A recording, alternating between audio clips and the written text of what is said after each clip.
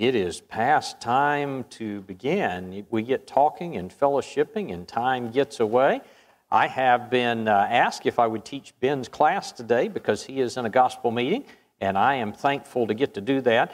I didn't know what to teach. It's hard to just jump in and pick up and study something. So what I decided we're going to do is we're going to do a character study today from Genesis chapter 39. If you want to open your Bibles to Genesis 39, that is going to be the text. And the character that we're going to study is one that, had she not encountered a very prominent Bible character, we likely would have never heard of this woman. She is mentioned in only one chapter of the Bible, and as a matter of fact, we don't even know what her name is. Most of the time, we simply refer to this woman as Potiphar's wife. So let's talk about Potiphar's wife this morning. We're going to begin reading in Genesis 39 and the first verse. The Bible says, "Now Joseph had been taken to Egypt, and Potiphar, an officer of Pharaoh, captain of the guard, an Egyptian, bought him from the Ishmaelites whom had taken him down there. The Lord was with Joseph, and he was a successful man, and he was in the house of his master, the Egyptian. And his master saw that the Lord was with him, and that the Lord made all that he did to prosper in his hand. So Joseph found favor in his sight and served him. Then he made him overseer of his house, and all that he had he put under his authority. So it was, from the time that he made him overseer of his house and all that he had, the Lord blessed the Egyptian's house for Joseph's sake, and the blessing of the Lord was on all that he had in his house and in the field. Thus he left all that he had in Joseph's hand, and he did not know what he had except for the bread which he ate. Now Joseph was handsome in form and appearance." Now, incidentally, Joseph is going to be in Potiphar's house for about 11 years. And we're told that everything that he has, everything that Joseph oversees, it prospers. And so he becomes more wealthy. Things are solid. It gets to the point that he trusts Joseph so much that he doesn't even know what he has anymore. He just says, Joseph's got it. The only thing he knows is the food that's on his table. He doesn't worry about it. That's the kind of trust he has in Joseph. I want you to keep that in mind when we get later in this story. Verse number 7. "And it came to pass after all these things that his master's wife cast longing eyes on Joseph. And she said, 'Lie with me.'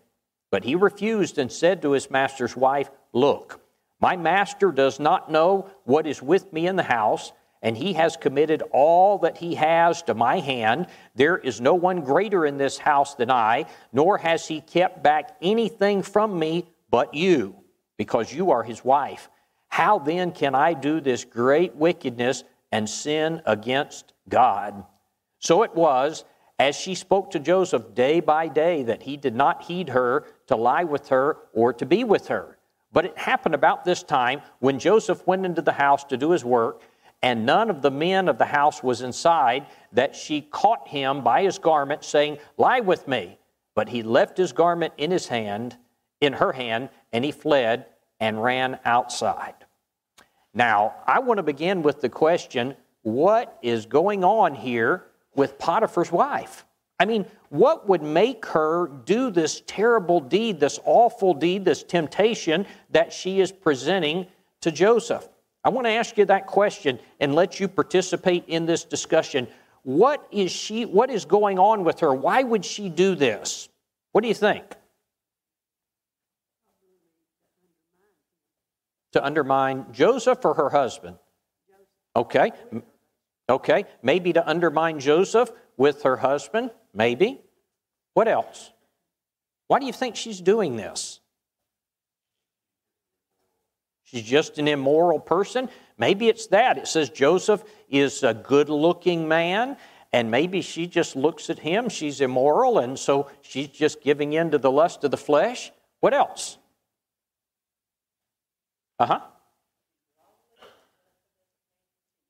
All right, it could be that. She said she's lonely. Her husband doesn't pay any attention. You know, it could be that. here her husband is, this high-ranking government official, and it could be that, Potiphar's so busy. After all, he's the captain of the guard. He's got a lot of responsibility. Maybe he's out of town a lot. That appears to be the case, that he's not home, and she's left alone a lot. It makes me think, in fact, that's one of the reasons I wrote down here that it could be that. We're just speculating, of course, but it made me think about 1 Corinthians chapter 7, verses 3 through 5. Let the husband render to his wife the affection that is due her. The King James says, do benevolence. And likewise the wife to her husband. The wife does not have authority over her own body but the husband, and likewise the husband does not have authority over his own body but the wife does. Do not deprive one another, except it be with consent for a time, that you may give yourselves to prayer and fasting, and come together again, so that Satan does not tempt you. The King James says, for your incontinency. The New King James says, for your lack of self-control. Now, what's the point of that? What that means is, if you're away from your spouse for a long period of time, there is temptation that will arise there. I always tell people, sometimes people will take a job and it requires them to be away from their spouses for long periods of time. And I know sometimes it's unavoidable. If you're in the military, you can't do anything about it. I was in the military and I had time periods when I had to be away from my wife. But God meant for husbands and wives to be together. And for that reason, He says, when you're away from each other, there is a temptation that is going to be there. So He said, to avoid that, don't let that be the case. And maybe that's what has happened with Potiphar's wife. Maybe her husband's not around, she's lonely, she is tempted. Maybe she just wasn't raised right. Maybe, like someone said, she's just an immoral person. Maybe she was raised in a family where this sort of thing is commonplace, to commit adultery. And so it wasn't anything for her to think about this. I sometimes have been around couples where the man or the woman would talk about other people. Sometimes I've heard maybe a wife and she's got a crush on an actor, a movie star. She would talk about how good looking this man is. Brethren, that sort of thing's not good. Don't do that sort. And you say, well, he's an actor and, there's nothing I could do to get to that person. Don't do that sort of thing. It's still not good for your marriage. It undermines your marriage. Here's the thing. Whatever the reason was, it was wrong for her to do this. But you got to be impressed with Joseph, because Joseph is a man, though he had been sold into slavery, he had no message from his father. For all Joseph knew, his father might have been in on this. Joseph could have even argued, even God has forsaken me. I'm in this horrible predicament, and here I am a slave, and what's God doing for me now? But here's the thing. None of these things changed Joseph. Joseph still has a strong faith. He still has confidence in God. And I hope that you and I, if we are ever placed in a terrible circumstance in life, I hope that it won't diminish our faith in God. Because sometimes bad things are going to happen. And we might be tempted to say, well, God has abandoned us. Especially in the hard times, we might think that. But you look at Joseph, and Joseph certainly could have thought, God has abandoned me, but he never said that.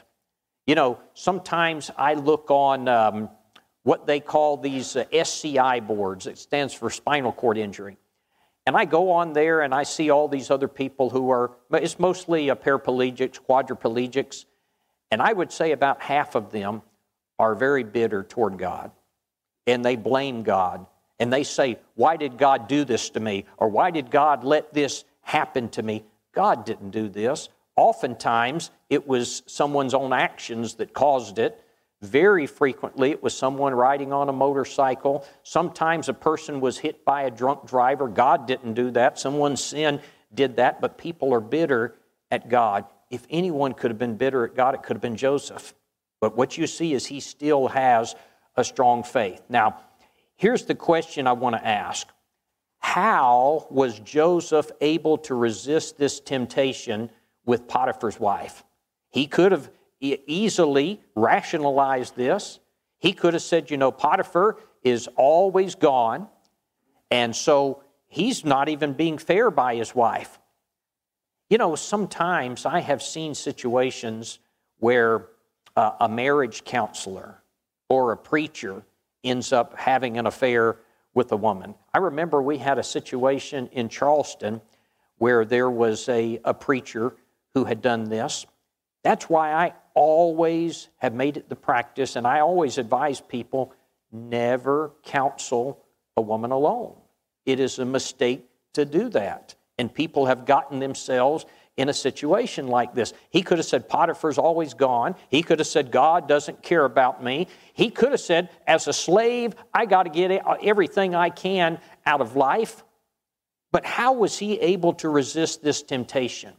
I want to give you 5 lessons that we can draw from Joseph that I think can help us. Number 1, Joseph made a decision about temptation before he faced the temptation. Now, the Bible doesn't say this right out, but I think it's something that is implied, because isn't it interesting that when Potiphar's wife came and she said, lie with me, Joseph didn't have to take time to think this over. He already knew what his answer was, and I'm telling you, it's because he had thought about this before he had faced the temptation. In Matthew chapter 4, when Jesus faced the temptations of the devil, you remember that the devil comes to Jesus and says, if you're the Son of God, turn these stones into bread.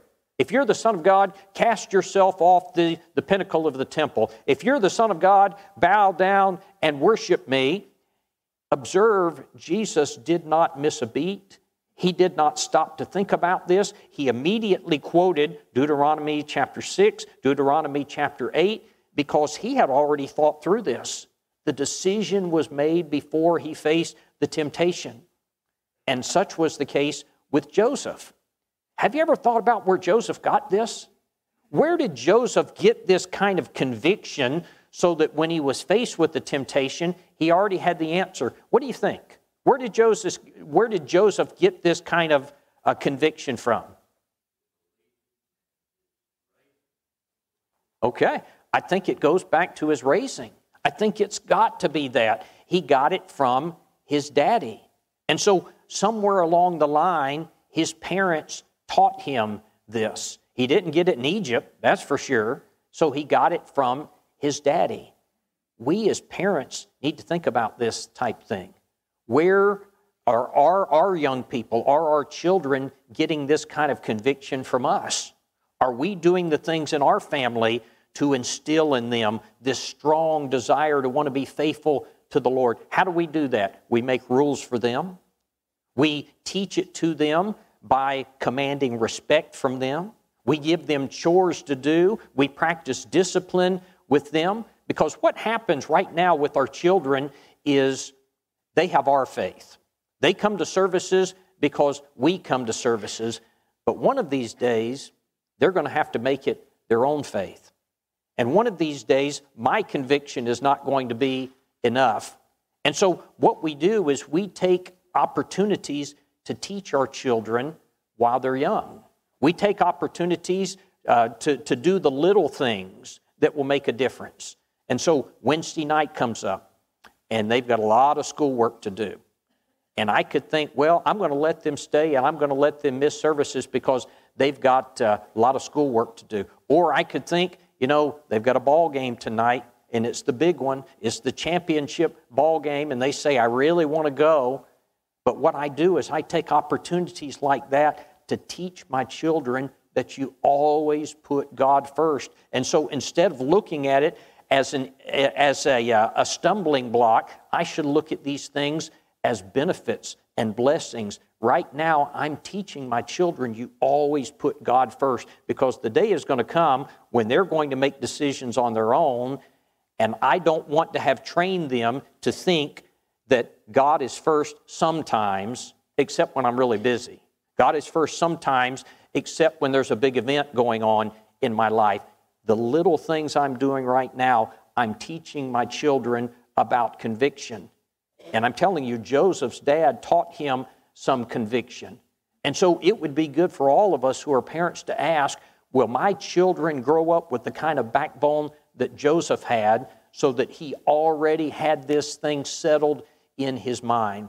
I want my children, when they grow up, my children are all grown now, but I hope that when they face temptations that they'll hear Daddy's voice in their head.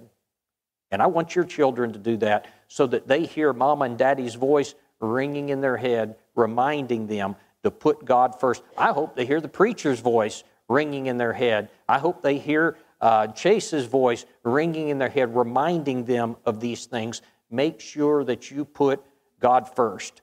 Joseph was able to resist this, number one, because he had already made the decision.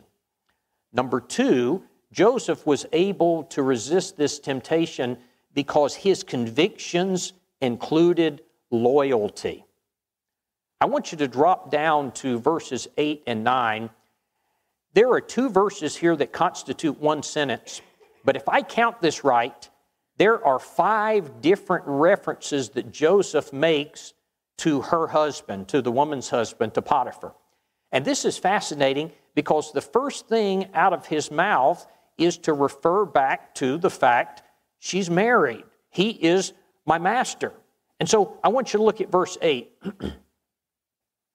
He said, the text says, but he refused, and he said unto his master's wife, behold, my master, that's one, knows not what is with me in his house, and he, that's 2, has committed all that he has, that's 3, he has into my hand. There is none greater in the house than I, neither hath he, that is 4, kept back anything from me but thee, because thou art his. That is 5 times. Don't you love that? 5 times in one sentence, he mentions her husband. Now, the point that I'm making here is about loyalty. You've got an account here of a slave who is more loyal to his owner than a wife is to her husband. Joseph is loyal. But what is interesting here is it underscores something about sexual sin and about adultery. There is a simple practice that can help a person to avoid adultery, and it's this. Anytime you feel the least bit uncomfortable around someone of the opposite sex, this is what you do. You bring up your spouse.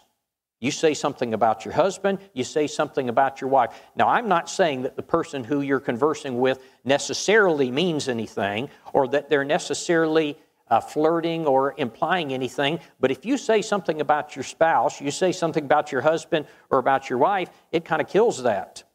And so if maybe a coworker, a woman says, I really like that cologne you're wearing. You smell really nice. How do you respond to that? You could say, thank you, my wife bought me that. She loves that smell too. Doesn't that change it? See, you take something that you could respond in a way that could elevate it to the next level, or you can kill it right there.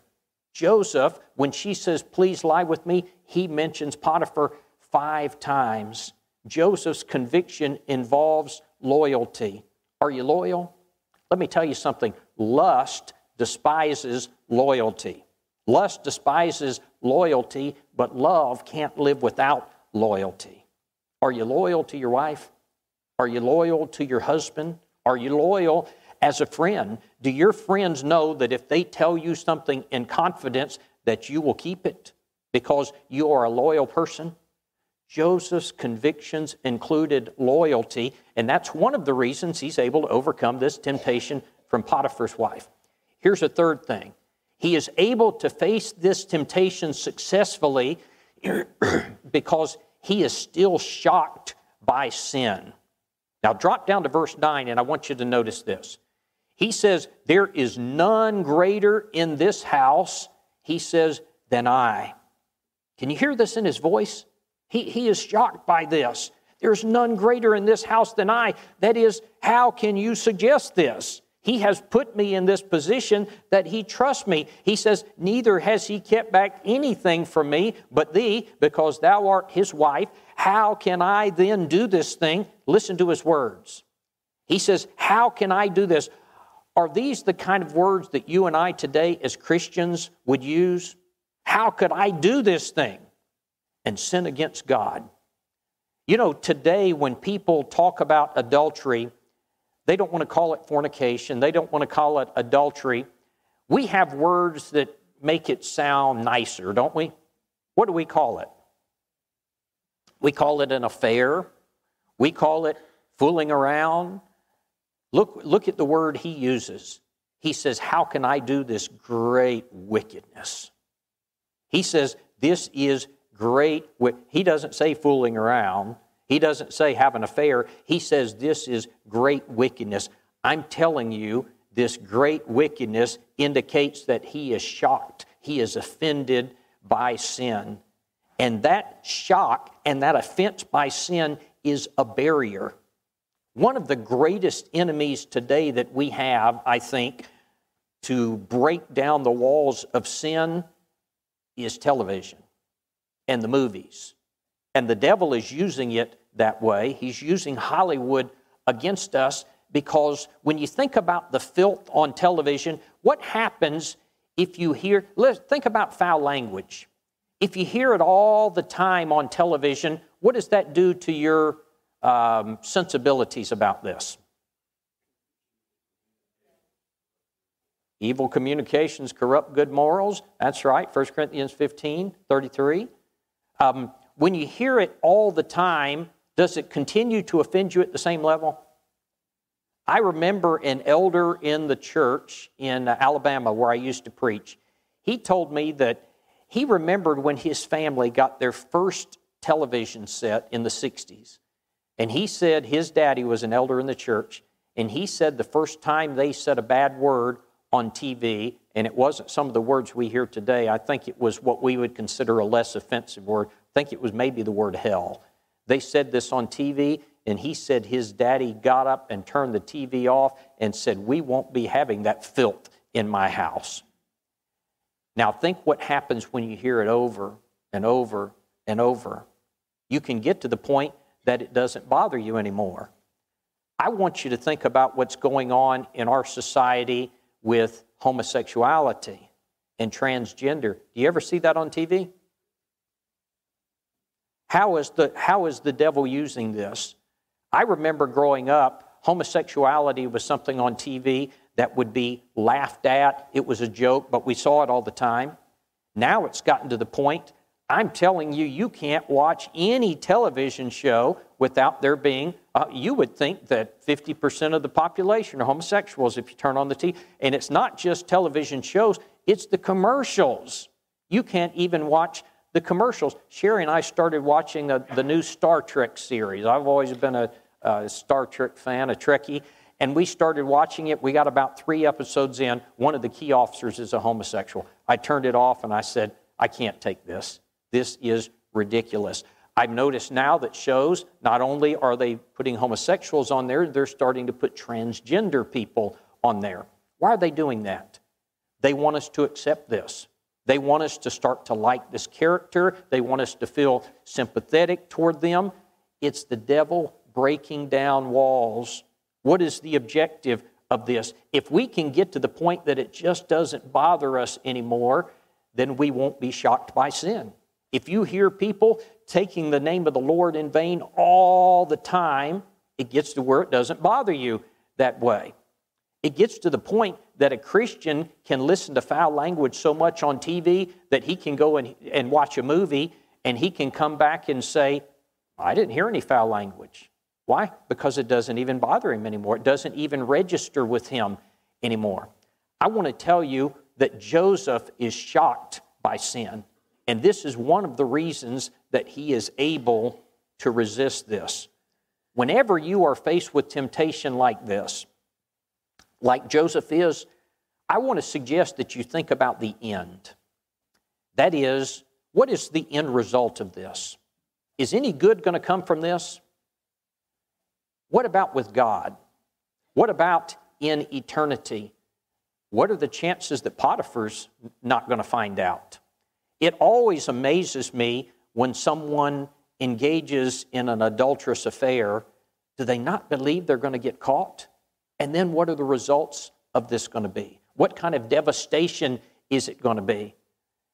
I oftentimes, when I'm faced with the temptation, I think to myself, what if the Lord were to return while I'm doing this? Can you imagine? Think about that and think about the consequences of your sin, and it will help you to resist sin. I think the only reason that in fact, rather than telling you this, I'll ask you and see what you think. Potiphar, of course, Potiphar's wife is going to lie. And she's going to say that Joseph assaulted her and that Joseph tried to lie with her, tried to force himself on her. Of course, that didn't happen. It was just the opposite of that. Potiphar is a military man. He's a man of authority, and he is told by his wife that his servant tried to force himself on her. What would you expect Potiphar to do under those circumstances? You would expect him to have him killed, right? That's absolutely what I would expect to happen. Have you ever thought about why that doesn't happen? He just throws him in jail. Why do you think that would be the case? He doesn't kill him, he just throws him in jail. And again, we're speculating, but I think Potiphar knew what kind of woman his wife was. Don't most of us know what kind of person our spouse is? He knew what kind of woman his wife was, and he knew what kind of person Joseph was. Don't you think that when he heard this about Joseph, that Potiphar probably had a hard time swallowing this? I don't know if I can believe this. Joseph has done nothing but good. Everything that I own, I trust to him. This is completely out of character for Joseph. But he had to do something because it's his wife. I have speculated that that is the reason. The only reason that Potiphar's wife accuses Joseph and he doesn't kill him and he threw him in prison is because he knew what kind of man Joseph was. Now, she didn't love Joseph. She did this. It's kind of like a teenage boy who's dating a teenage girl, and he says, if you love me, then you'll do this. It is a lie. It is a total lie. It can't turn out good. Now, here's the last one. The bell just rang. Joseph was able to resist this sin because he was smart enough to stay away from the source of the temptation. Now, I want you to look at the end of verse 10 with me, and I really want to bring this out because this is something that we could read and pass right over and not catch this. But look at verse 10. It says, and it came to pass, as she spake to Joseph day by day, that he hearkened not unto her to lie with her, or, watch this, or to be with her. Now, these are two different things. I think so many times we read that and it goes in one ear and out the other. But he would not lie with her or be with her. And so maybe it went like this. After a few days of trying to tempt him, and he says no, maybe it was like this. Maybe she came to Joseph and she said, look, Joseph, I'm really sorry about what I said. I know you're a righteous man. I just want you to know that I have admiration for you, and I respect you. I respect your convictions. And so I'm going to stay away from that subject. But I tell you what, I'm just lonesome. I just need you. I just need some male companionship. My husband doesn't understand me. My husband, he doesn't spend time with me. Could we just have lunch together? I just want to have some time. I just need somebody to talk to. Could it have been like that? But verse number 10 says he would not lie with her, and he also would not be with her. Brethren, there's some wisdom in this. Proverbs chapter 5 talks about a similar thing. It talks about a man who is tempted by a sinful relationship with a woman, and it says in Proverbs 5, 6, and 7 that you don't go near to the door of her house. Now, what's the point of that? What is the point? Don't go near to the door of her house. You just stay away from the temptation completely. Now, it is interesting when you read about different sins or different temptations in the Bible that some of them are treated differently. Before I say that, let me point this out. If you realize something tempts you, like Proverbs 5, don't go near the door of her house. If something tempts you, what you do is you stay away from it. If you are an alcoholic, you don't go sit in bars. You don't need to sit in bars anyway. But if you're an alcoholic, maybe you don't even go to a restaurant that serves alcohol. If there is a person, a man or a woman, who poses a sexual temptation for you, then you stay away from that woman. If you are a teenager and you're dating, and you know that there are going to be certain circumstances that are going to tempt you, you stay away from those type things. You know, a preacher friend of mine was telling me that, he didn't tell me who, but he was telling me he was doing some marriage counseling, and he said that there was a man who committed adultery with the lady that he worked with. And so he was counseling the couple, the man and his wife, trying to get them back together. And one of the things he said was, the wife said to the husband, I will only take you back if you change jobs. Why did she say that? You've got to stay away from that temptation.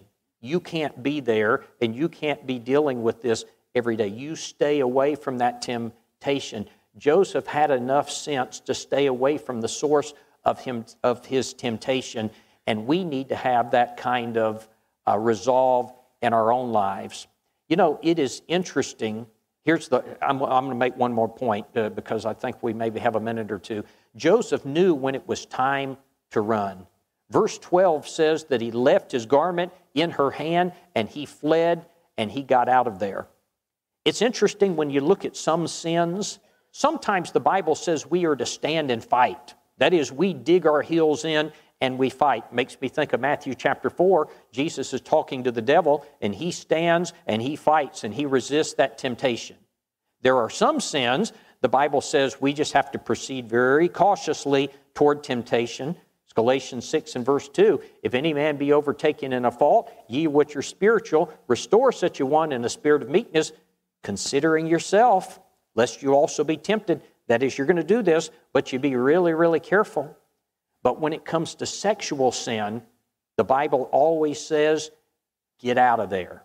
You've got 2 Timothy 2:22, flee youthful lust. 1 Corinthians 6:18, flee fornication. 1 Corinthians 10:13, or Proverbs chapter 5, don't go near to the door of her house. Joseph knew this, and Joseph did it. He left his coat, but he kept his character. All right, we'll stop there. Thanks for your participation. Appreciate it.